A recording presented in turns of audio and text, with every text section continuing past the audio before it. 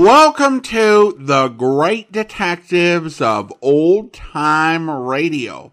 From Boise, Idaho, this is your host, Adam Graham. If you have a comment, email it to me, box13@greatdetectives.net. Follow us on Twitter at Radio Detectives, and check us out on Instagram, instagram.com/greatdetectives. If you're enjoying this podcast, please follow us using your favorite podcast software. When making your travel plans, remember JohnnyDollarAir.com. JohnnyDollarAir.com is a Priceline affiliate link. So part of the purchase price supports the Great Detectives of Old Time Radio at no additional cost to you. So remember, when making your travel plans, check JohnnyDollarAir.com first. Now it's time to conclude this week's Yours Truly Johnny Dollar serial. So from June 20th, 21st, and 22nd, 1956, here is The Pearling Matter, episodes 3, 4, and 5. From Hollywood, it's time now for... Johnny Dollar. Your number's ringing now, Mr. Dollar. Oh, swell. Aimwell Agency. Aimwell Detectives? Yes? Who are you calling, please? Want to talk to Mr. Aimwell. My name's Johnny Dollar. This is Aimwell. I understand your agency's been looking for the Pearling girl for about a year now. Oh, you do, huh? And who told you that? Mrs. Pearling. I never heard of you, or her, or a girl. So long. This is the operator. Were you cut off, Mr. Dollar? I'll call them back. Never mind. Call me a cab, honey. I'll talk to them in person.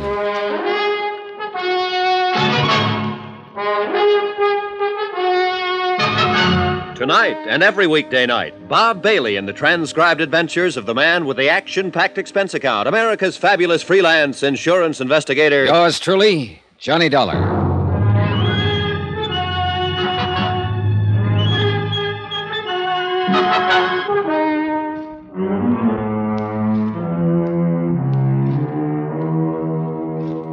Expense account submitted by Special Investigator Johnny Dollar to Eastern Liability and Trust Company, Hartford, Connecticut. The following is an accounting of expenditures during my investigation of the Pearling matter. Item 7, $3 cab fare, my hotel to the office of the Aimwell Agency. A red-headed girl at the switchboard looked me over like I was a car she didn't want to buy. I told her my name and that I wanted to see Niles Aimwell. She told me to sit down and wait. 3 minutes later, she waved me down a long, carpeted corridor. I followed directions. A typewriter clacked somewhere. Men in those suits with the little shoulders and hem stitching for lapels moved in and out of offices. It looked more like an advertising office than a detective agency. Finally, I opened a door and stepped into a small room that was decorated in gray. Gray walls, gray carpeting, gray draperies. A desk, a brass lamp, a filing cabinet, and a man were there. He didn't get up when I walked in, but slouched back in his chair and let his bald head rest against the wall. You're kind of determined, aren't you? I suppose so. You're Aimwell? Mm-hmm. On the phone, I told you I didn't know what you were talking about. Now I'll tell you again. Don't slam the door when you go out. What are you paying rent here? If I've got it figured right, you wish you weren't paying it. But then a place like this draws a snappier crowd of clients, so what you've got in the end is more clients and more rent, no more money for yourself. Now that you've said all that, will you get out of here? I know one of those snappy clients happens to be the Pearlings. I know you've been trying to find their daughter. This is my ID. This is my license, bond, letter of authority from Eastern Liability. Now, 2 days ago, the papers carried a story that David Pearling was killed in a boating accident in Key West. That was a lot of baloney. It was retracted. I know that, but I talked to a reporter down in Key West who told me Pearling paid to have that story about himself printed. My client had an idea Pearling might have done it to set up the stock market for a killing. Mrs. Pearling told me he did it in the hope his missing daughter would see the story in the papers and contact home. Now, what have you got to say? Here's your stuff. One other thing. Pearling the kind of man who'd pull a trick like that? Ask him. You got a way about you I don't like. Well, that's too bad. But in between the time I called and the time I got here, you had time to call the Pearlings on the phone and ask about me. They said it was all right to tell me what I wanted to know. If there was a daughter, if you'd been hired to look for her. If you don't tell me, you might jeopardize the part of the rent the Pearlings pay for you. Now, look, Dollar. I've got something else you aren't going to like. I might just want to see your operative's report on the case. I might have the idea that if you've been looking for her this long, you might just be dragging it out a little bit. You know, the rent money, it's due every month. Get Mr. or Mrs. Perling on the phone right away. I hope they tell me to throw you out on your ear. Well, while we're waiting, let's get back to the questions. Where have you looked? What have you done? We pulled the case 11 months ago, almost to the day. The girl's 5'5", 114 pounds, no visible scars, no glasses. Black hair, brown eyes. She's 24, will be 25 next month. We thought we had her located in Muncie, Toledo, Detroit, Fort Worth, and Pueblo. We think she's traveling alone. We think she's a little girl who was fed up to here with Mama and Daddy and just struck out for herself. But you haven't found her. 5 men have been looking on 8-hour shifts, 7 days a week for 11 months to the day. 5 men, 11 months, 7 days a week, and I'm one of the 5. My feet hurt, and my head aches most of the time. My wife's thinking about divorcing me. And then you walk in here and plant yourself in my office. You're suggesting maybe I can go out and find her just like that. Well, I can't. Nobody can. So I want you to know I kind of resent that remark about how I'm laying down on the job. And if you don't take it back, I'll have to cave in the side of the wall with you. What do you got to say, Dollar? I take it back, Mr. Ringwell. Sit down and have yourself a smoke. Hello? Well, hello, Mrs. Perling. Mr. Dollar's in my office now. Yes, I'll cooperate with him. Yes, Mrs. Perling, I understand. He explained it all to me. Yes, ma'am. The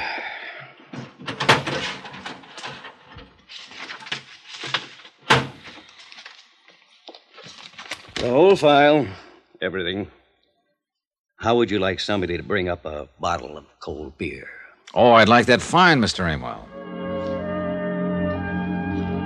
Niles Amwell, in between complaining about the abundance of bad private operatives in the detective business, showed me how good he was. The Jeannie Perling file was a comprehensive day-to-day report on the investigation. His discouragement in the case was understandable. The only thing that meant something was the picture of Jeannie Perling. Coal black hair over a fresh white-skinned face. Dark eyes, a nice smile. Somehow, not my idea of the daughter that would belong to David Perling. Too old, too young, or too something. I couldn't put my finger on it. If I had been able to, I could have ended this expense account right here. As it was, I spent $100,000. Somebody else's money, sure. But I spent it just the same.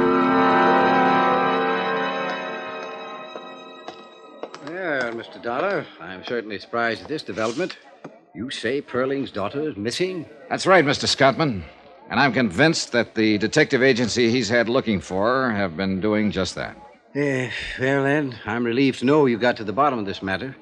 I'm sorry, of course, for Mr. and Mrs. Perling, but, as I say, relieved that there was no attempt at financial manipulation. I think then I can call you off the case. There is no case now. Nope, guess not.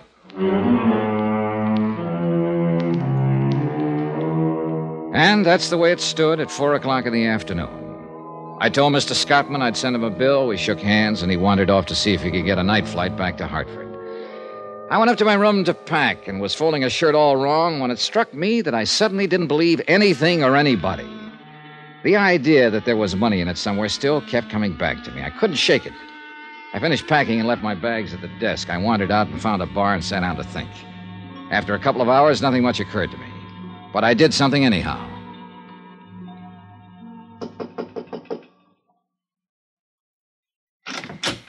Oh, hello, Dollar. Why? My plane doesn't leave till 11 o'clock. I haven't had dinner yet. I didn't come about dinner, Mr. Scottman. Oh, what is it? Well, how does this case strike you? Eh? A phony death report, a missing girl, a stock market manipulation that didn't come off. How does it strike you? Well, very neat, if that's a phrase I can use, Mr. Dollar.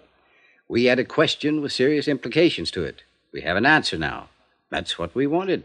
But it's too neat. I'm not sure I know quite what you mean. Look, you first called me in because it was halfway in your mind that Perling's alleged death was for the purpose of making money on the market. Now, why did you think that? It was a possibility. But what else? What about Perling? What do you mean? Do you know him? Ever met him? Do you think he was capable of a thing like that? Not now. No. I have proof from you that wasn't his reason at all. But you thought so before you had that proof. You suspected it. Suppose I did, yes. Well, I didn't know him from a load of coal, but I always figured there's money in it somewhere. And I've met David Perling. He doesn't seem like the kind of man who'd worry about a grown daughter who didn't like him and ran away. Just didn't seem that way. Oh, here now. A detective agency working on the case, a story in the paper. But no police, Mr. Scottman. No bulletins. No 100% effort to find her. Why? I suppose you have a good point. I'm sure I have a good point, Mr. Scottman. Money's always a good point. But what money, how, why, I don't know. I can't answer those questions. I wish I could. If I could, I'd know that a man like Dave Perling was lying through his teeth if he told me he wanted his daughter back safe at home.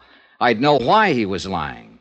I know I'm just talking and getting nowhere right now, but I thought I'd better tell you what was on my mind. Yes, well, you've certainly done that. Now what? That's up to you. Oh.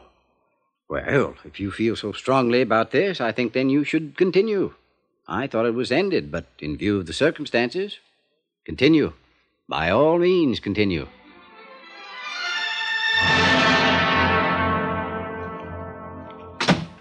Well, Dollar?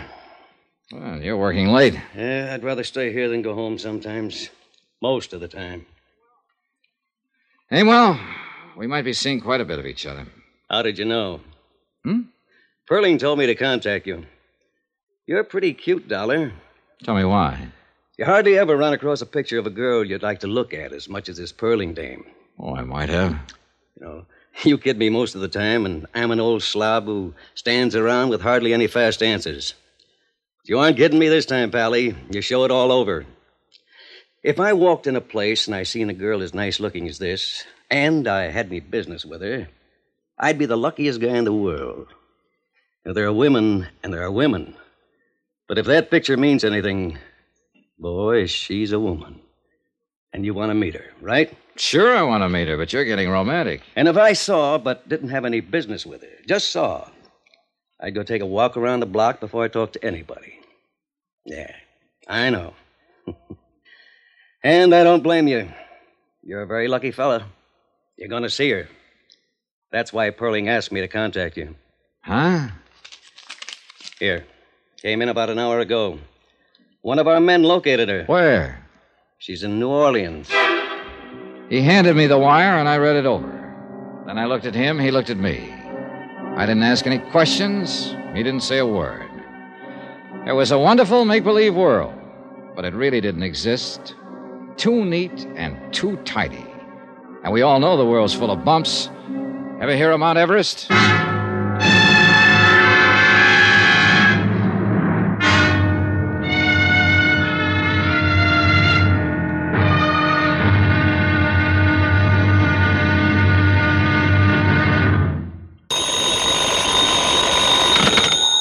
Johnny Dollar. Dave Perling, Mr. Dollar. I want to talk to you. Hello, Mr. Perling. Mr. Aimwell tells me you're in his office looking into my private affairs. If investigating the matter I came here for involves your private affairs, I guess I did that. I should be irritated, I suppose. And I guess I'm not. When can I see you? Most any time. How about today? I'll be at my house all day long.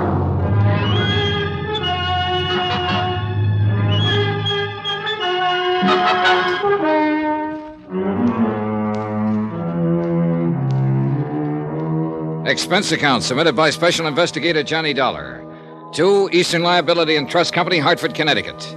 The following is an accounting of expenditures during my investigation of the Perling matter.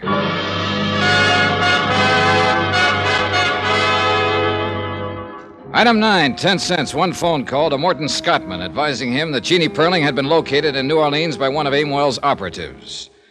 Mr. Scottman thought that over for a while and then assumed it would be in the best interests of Eastern Liability to make certain this was the truth. I told Mr. Scottman I intended to do just that. Item 10, $5, cab fare from the New Weston Hotel to the home of David Perling. Hi. Come on in.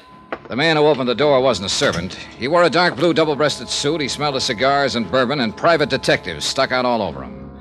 He jammed a pudgy finger in the general direction of what later turned out to be the library, and I followed.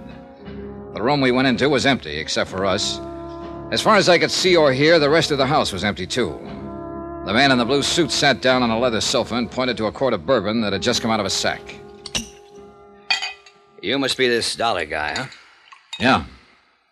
Mr. Perling will be along in a minute. He asked me to say hello to you. By the way, my name's Brad Copeland. I'm one of Niles' men. Niles Amwell? That's great. Where is Niles? He's with Mr. Perling. They'll be along. Sit down, relax. They said they thought it was about time for a little conference. What for? The girl's been found, hasn't she? Oh, sure. Now they got to figure some other things out. I'll bet. You don't believe much of this, do you? Nope. Well, then I'll put it this way. I'm the guy who found Jeannie Perling. How about it now? Okay. Look, I got put on this thing because an insurance company executive thought Perling might have had a false death report made on him to juggle some things in the stock market. Oh, that story in the papers about Perling dying, huh? Yeah, Perling paid to have that story printed, all right, but not for any stock market angles. He did it to try and scare up this daughter of his who scrambled away from home a year ago. Now, I found that hard to believe, even after I talked to Niles Amwell and he told me the agency had been hired to find the girl a year ago. I suppose you're one of the men who's been looking. Yeah, that's about it. No luck, either. Then yesterday morning comes a phone call. I don't know who it is, tells me where she's living, what name she's using in New Orleans. I scram down there by plane and check it out. It's all true. So I come back here, and here I am. Conference. You found her on a tip from somebody you don't know? Man or woman? Always a man's voice. Wonderful, ain't it, what happens sometimes? How does it look to you? Like a sealed freight car full of nothing. That's the girl down there in UO, all right. I managed that. I picked up her prints and checked them with what we had to go on. But what's what, I don't know. What's Amwell going to do now? That's why the conference. We see what we'll see. Relax. I tried to do that, but I didn't do very well. Copeland settled to his bourbon, and I picked up and laid down a half a dozen magazines, smoked 2 cigarettes, paced up and down. Finally, I heard a door open somewhere, and Niles Amwell and David Perling walked in the room. Then Amwell motioned Copeland to his feet, and both of them left the room without a word. David Perling and I were alone. How much do they pay you, Dollar? Oh, I'm paid well enough. What's that got to do with it? I was just curious, is all. You seem like a competent man. As a matter of fact, the most competent I've met, and that includes Mr. Amwell and Mr. Copeland. By the way, I just fired them. Really? I don't think I need them anymore now that I know where Jeannie is. Oh? You've had an extraordinary interest in my affairs lately. I'm willing to bet that you won't leave me alone until you're satisfied about my daughter. You'd be right. I want Jeannie to come home. Here, where she belongs. Why don't you go get her? I think that might be difficult under the circumstances. I'm afraid she bears considerable rancor for myself and Mrs. Perling. Perhaps someone like you could, persuade her that it would be the best thing to do. I go down to New Orleans and get her? Exactly. I was going anyway. Oh? Why? Well, offhand, you don't seem like the father who's happy to know that his daughter, whom he hasn't seen or heard from in a year, is alive and well. You haven't made a move to go and pick her up yourself. Also, she was found too soon and too fast after I got in on the picture. You can stop right there. I'm sure I wouldn't even attempt to explain any of those things. I didn't think you would. Or could. I'm on my way to New Orleans, Mr. Perling, to get your daughter. I think she'd be crazy if she came back here, but I'll take it up with her. Do that. I wonder if you'd like to try to explain something else for me. What? Why you were feeling me out a couple of minutes ago to see if I'd buy off. Get out of here. Get out. Why not?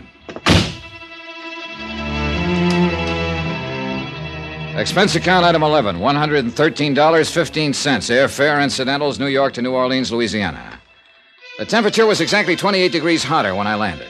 In the cab from the field, I peeled off my coat and loosened my tie and took off my hat. I walked into the lobby of the Roosevelt Hotel that way. Everyone else seemed cool enough in linens and tropicals. Everyone except myself and a big blonde giant of a man leaning against the CNS ticket counter. Boy, take Mr. Dollar to 511. The giant smiled when he saw me and stuck out his hand. Well, I'm certainly glad to see you. We thought you'd never get here. Hope you had a pleasant trip. I was okay. I know you're tired and hot and would like to wash up a little and refresh yourself, but the rest of the boys are headquartered in 810. They're mighty anxious to meet you. Mighty anxious. Us Delta cotton growers are going to make it or break it at this convention. Yes, sir. Yes, sir. We sure are, aren't we? As soon as you're cleaned up, you come right over. We have a drink, and I'll show you around the town. Yeah, that'll be swell. 8:10? 8:10. About an hour? About an hour. I'll see you. Hey, clerk. Yes, sir? How long have the Delta cotton growers been in town? Delta cotton growers? Well, they had their convention last month, sir. Who's registered in 810? We have no 810, sir. I'd done someone dirty. When he came over with a hand out in front, I was supposed to say, "You got the wrong fellow. My name's Dollar." But I made him play it out for a particular reason. He wanted to know who I was, and he didn't quite know. But then I wanted to know who he was, and I didn't quite know. I wanted to know him because of that .38 strapped under his left arm. It bulged out just enough to make me curious. By 7:30, I'd eaten dinner and found an address on Ursuline Street, the address where Jeannie Perling was living. The mailbox carried that name. It was one of those unpainted apartment houses in the French Quarter, full of heat and low-watt light bulbs. The girl who opened the door was a medium-sized blonde, and she wore a black dress. The girl I was looking for had coal black hair. Yes? How do you do? My name's Johnny Dollar. I came here to see Jeannie Perling. Come in, please. You're a friend of Jean's? In a way, I just came from New York. You know her father, then? Yes. Oh. I'm Janice Floyd, Jean's roommate. This way. Careful, it's a little dark. Sure. Maybe I had the feeling when I saw the black dress. But I knew I had it when Janice Floyd turned and led me through the 2 large rooms that made the apartment. I thought that was the end of it, but there was one more room. The blonde girl stood to one side so I could see in. The perspiration began to trickle down my face. I knew what was coming.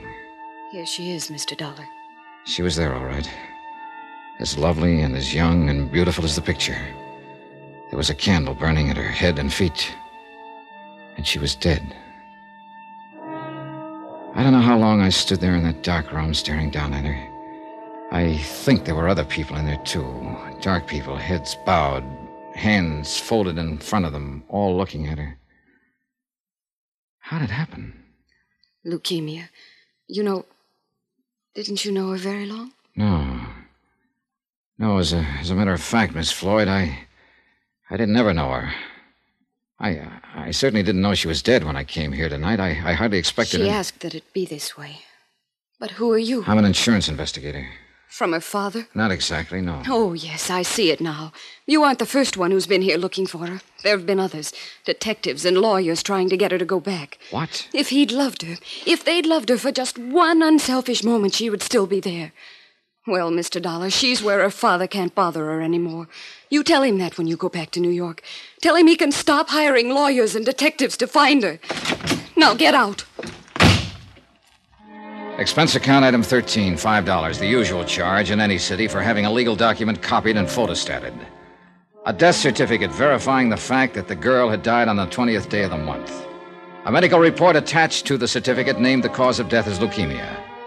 I had copies of all these legal documents by 10 o'clock the following morning. I even went through the motions of phoning the desk and asking for a bill and making a plane reservation for that night. I had a feeling someone would be very interested to see me take care of all those things, and I was right. The big blonde man with the .38 happened to be in one corner of the lobby when I paid my bill.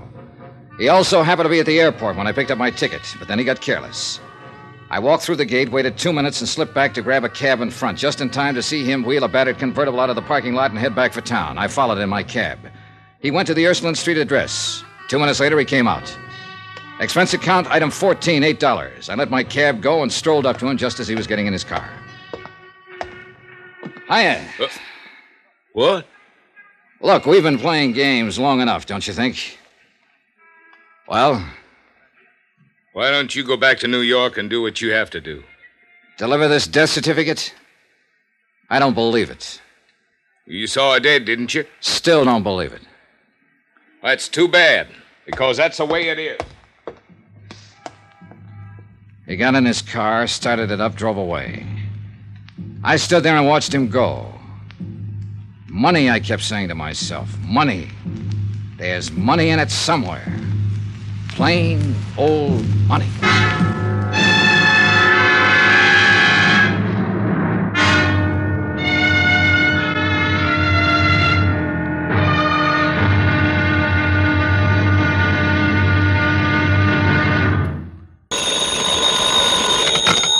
Johnny Dollar. This is Janice Floyd, Mr. Dollar. Hello. I understand you don't quite believe that Jeannie Perling is dead. That's about right. I'm really not concerned one way or the other what you believe or disbelieve.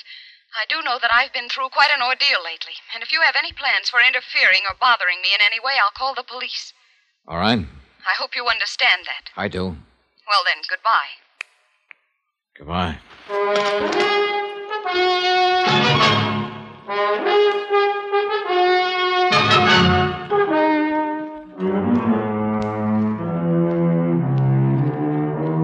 Expense account submitted by Special Investigator Johnny Dollar to Eastern Liability and Trust Company, Hartford, Connecticut. The following is an accounting of expenditures during my investigation of the Perling matter. I wrote to Morton Scottman at Eastern Liability, and I explained the circumstances under which I had arrived in New Orleans and located Jeannie Perling. I enclosed her death certificate and the medical statement. I also reported on the conduct of her ex-roommate, Janice Floyd. Then I sat down and called Janice on the phone. Hello? This is Johnny Dollar, Miss Floyd. Yes. I think it's time we had a talk. Mr. Dollar, we have nothing to discuss. I think we have. What? How you're being taken. Taken? By whom? By a couple of people. Goodbye, Look, Mr. don't hang up on me, Miss Floyd. I came down here to find Jean Perling. I'm with an insurance company. It was my job to check on a story her father told. Finding her was part of it. Let me come over and talk to you. I'll be home tonight. The apartment was 6 blocks from the hotel. I walked it for a reason. All kinds of people have followed me at one time or another, and I've followed all kinds of people. But the man who followed me off and on in New Orleans, the big blonde man with the .38, knew what he was doing. He was a professional. I made up my mind about that the first time I saw him, and I thought I was ready for him, but I wasn't. He waited until the streetlights got dim and no one was in sight. Oh! I vaguely remember that he caught me under the arms and laid me gently down on the street. That was all.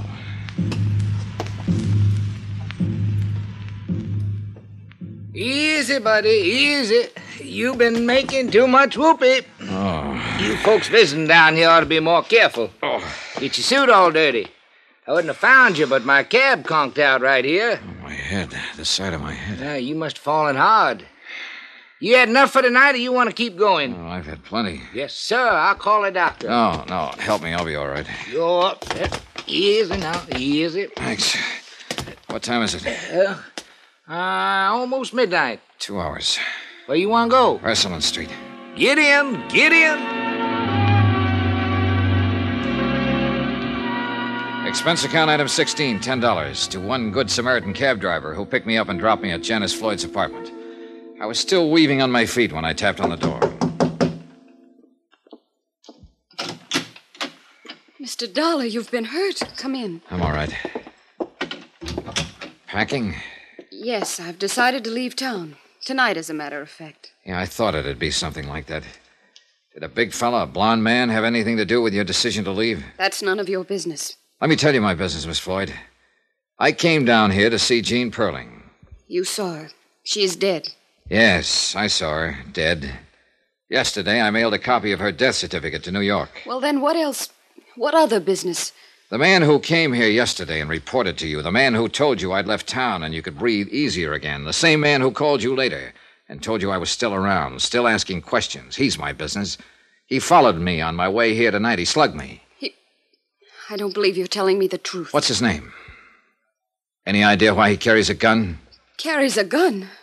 You're making all this up. Why would I? I've got what I came for, or practically what I came for, legal proof of the whereabouts of one Jean Perling. If Al hit you, he was trying to protect me. Now listen to me. I think I have pretty much of it in hand. Now you tell me if I'm wrong. First off, you're not any Janice Floyd. I'd guess that Janice Floyd was the girl who died of leukemia. I've got her picture in my wallet. It was given to me by David Perling, who said it was his daughter. This is all crazy. Before you go into that, listen. I can have that body exhumed. I don't want to do it, but I will if I have to. Now, do you want me to do that? All right.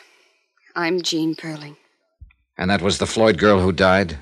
Yes. She was sick, and, well, I knew my father had detectives looking for me. I just never wanted to see him again or go home again. It seemed if poor Janice were dying and she had no one, if she somehow had my name, and, well, I'd never be bothered with my family again. That was a pretty idea. Was it yours? Al and I thought of it. Al? Al Britt. The blonde guy. Okay, how'd he work it? He saw to it that Janice had my name. I know it was against the law, but well, she had no one, and if she was buried with my name, then I'd be free of my family. Well, that took some managing. They hate me. They always have. I want my own life. I don't blame you. You're entitled to it. Are you sure that's what you're getting? I'm going to marry Al, no matter what. If you go back and tell them, well, that'll be that. If you let me stay dead, I can't let that happen. Why not?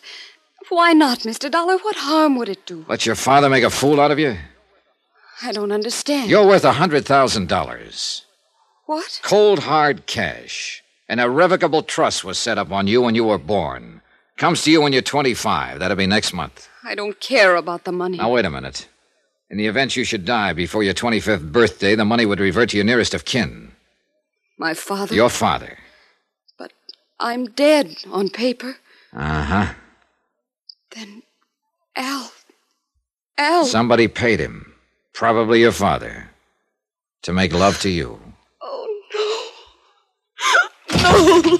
Get out of here, Dollar! Al, wait! I told you this man meant nothing but trouble. He knows all about it. Oh, he can't prove a thing. Get out of here, you! Take it easy, Britt.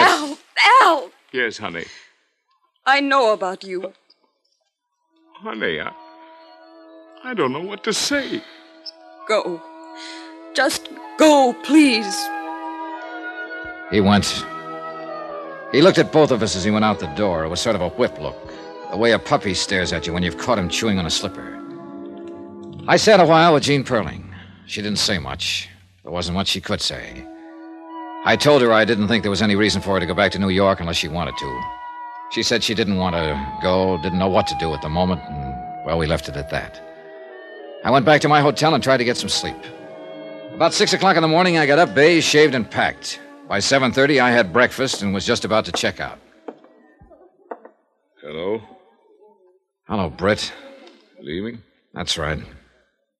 I'd like to talk first. Sure. Okay. You messed it up fine for her and me. I tried to call her this morning, and she hung up on me. I went over there, she wouldn't let me in. I don't blame her, do you? I guess I don't. I've decided to leave town. Yeah, maybe that's better. I don't know whether it is or not. You make it hard for a guy to talk. All right, now look at it my way. This whole thing's been rotten. I met her father, and I know what kind he is. I know what he's done to her, what he'll do to her if she goes back. And then there's you, Britt, the hired man. You went in and made love to her for a salary. I didn't like it having to tell her that, and it must hurt. It must hurt pretty bad. So you see, I'm not too interested in what you might have to say or what you're going to do. Wait. You're right reading me out this way. I deserve it. The old man found out where she was 4 months ago. I found out for him. I knew the girl she was living with had leukemia.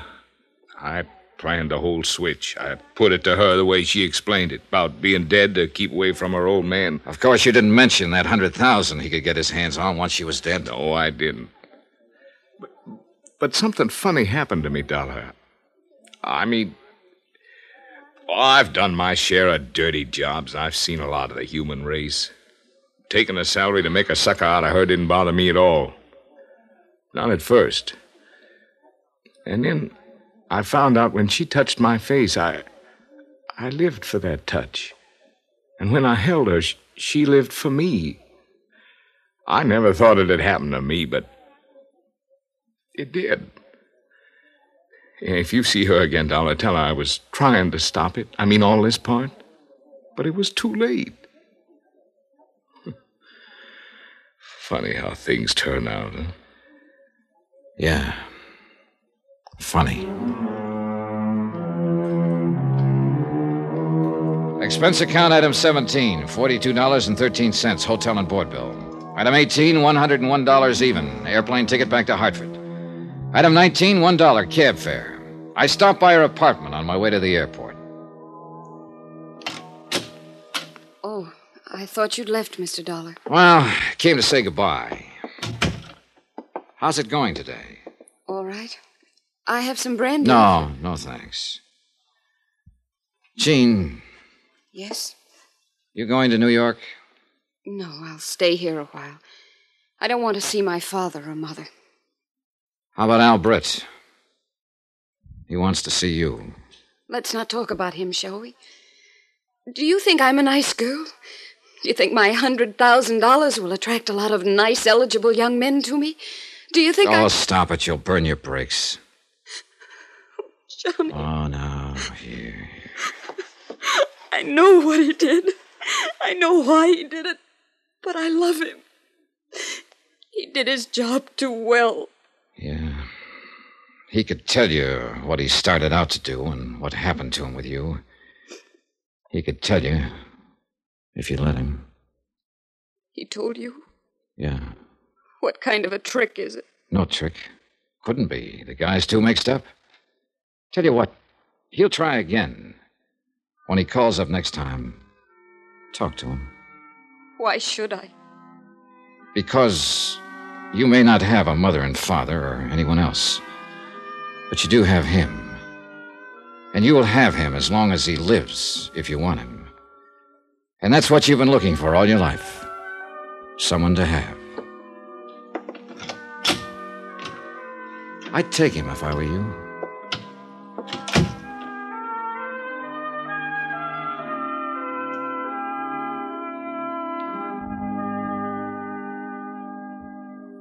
Item 20, $10. Miscellaneous. Total expense account, $714.35. Remarks, none. Report? She took him. They were married in Tampa this morning. Yours truly, Johnny Dollar.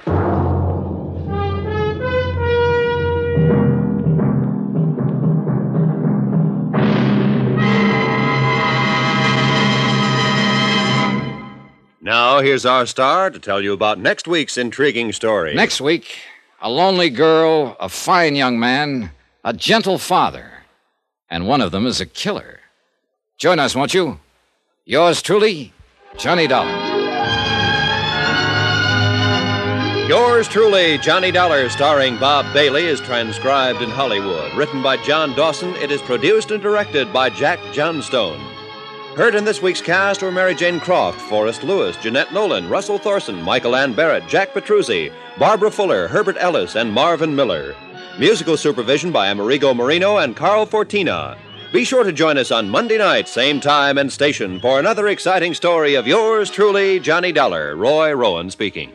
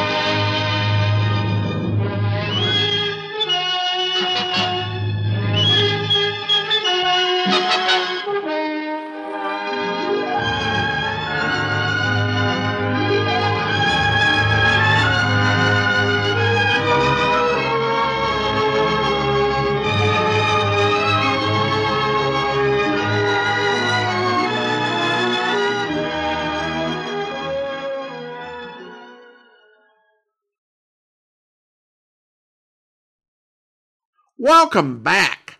I appreciated what the time that they dedicated to considering whether to continue the investigation.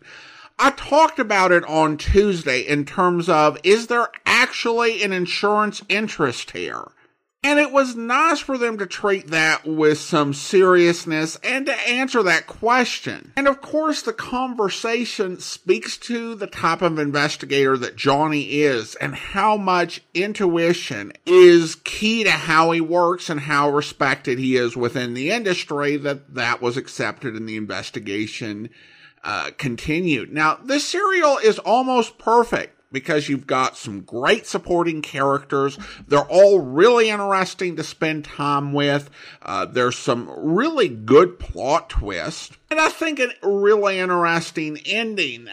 But there's one problem. Johnny was called in to investigate why Perling faked his death, and we don't actually have a good answer. He didn't do it for stock market manipulation. He also didn't do it to get the attention of their daughter, given that his plan to get her declared dead had been in place for 4 months. Maybe Mrs. Perling didn't know what he was doing in Louisiana, and the plan was her idea, and he didn't want to tell Mrs. Perling about what his real plan was. Though the problem with that is that from what the daughter said, she didn't actually have a good relationship with Mrs. Perling either. Plus, setting a boat on fire might not have cost $100,000 in 1956 money, but it would be a really expensive ruse. And you think a guy like him would want to avoid torching a boat and several $1,000s he couldn't file an insurance claim on, and would try to talk his wife out of it. So other than that, it was a great story. Now, this is another E. Jack Newman script where the plot of the episode was imported, but instead of being mixed with another story, as you saw in a case like the Broderick matter, you just had an insurance angle added on. This one also had a big shift in tone for the ending. This was based on a 1948 Jeff Regan story with Jack Webb, the prodigal daughter. The Jeff Regan story had a much more gritty, earthier tone to the New Orleans scenes, and the big ending is the daughter reclaiming her trust and foiling her father's scheme. The Dollar episode reflects a different sensibility. Money, or even revenge on a hypocritical father, might be fun for an audience, but it's pretty unsatisfying for a real human being whose reason for leaving home wasn't that she wasn't getting the money she wanted, but because she didn't feel loved. Being truly loved and finding the strength to give someone a second chance were far more important and valuable. Of course, it speaks to the type of person Johnny is that he made what was a totally unnecessary, from a business perspective anyway, trip to encourage her to talk to Al. And I think it's a well-acted and endearing ending. Listener comments and feedback, and over on Spotify, John CG writes of the Callicles matter, very good. Well, thank you so much. Appreciate you taking the time to leave a comment on Spotify. Well, now it's time to thank our Patreon supporters of the day. Being the first Friday in November, we are recognizing Patreon supporters who have been supporting the podcast for 5 years this month. And I want to thank Carrie and Javon, supporting the podcast at the Detective Sergeant level of $7.14 or more per month. And Christine and Leslie, supporting the podcast at the Seamus level of $4 per month, and they've all been Patreon supporters since November of 2018. Thank you so much for supporting the podcast for the past 5 years. I really appreciate it. And that will actually do it for today.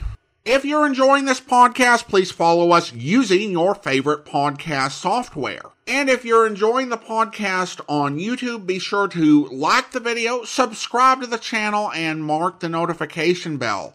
All those great things that help the channel to grow. We will be back next Tuesday to start another Yours Truly Johnny Dollar serial. But join us back here tomorrow for Dragnet, where... What do you think of our two atom bombs? Oh, they're fine kids, Miss Decker. Hank told me that you were worried about him wanting to join the force. I was 12 years old when my father was shot down. He was a policeman in Des Moines. He was only 37 when he died. I wouldn't know what to do if anything like that happened to Hank. What do you want me to say? But does Hank really want it? Can't you talk him out of it? You're his wife. Can you? No, I think it's his choice, Miss Decker. He's going to have to make up his own mind. I'm sorry. It's what Hank wants. I guess I worry too much. A lot of women marry cops. They have, and they will, and they all worry. Hank will be all right. Will you guarantee it, Joe? I hope you'll be with us then. In the meantime, do send your comments to box13@greatdetectives.net. Follow us on Twitter @Radio Detectives and check us out on Instagram, instagram.com/Great Detectives. From Boise, Idaho, this is your host, Adam Graham, signing off.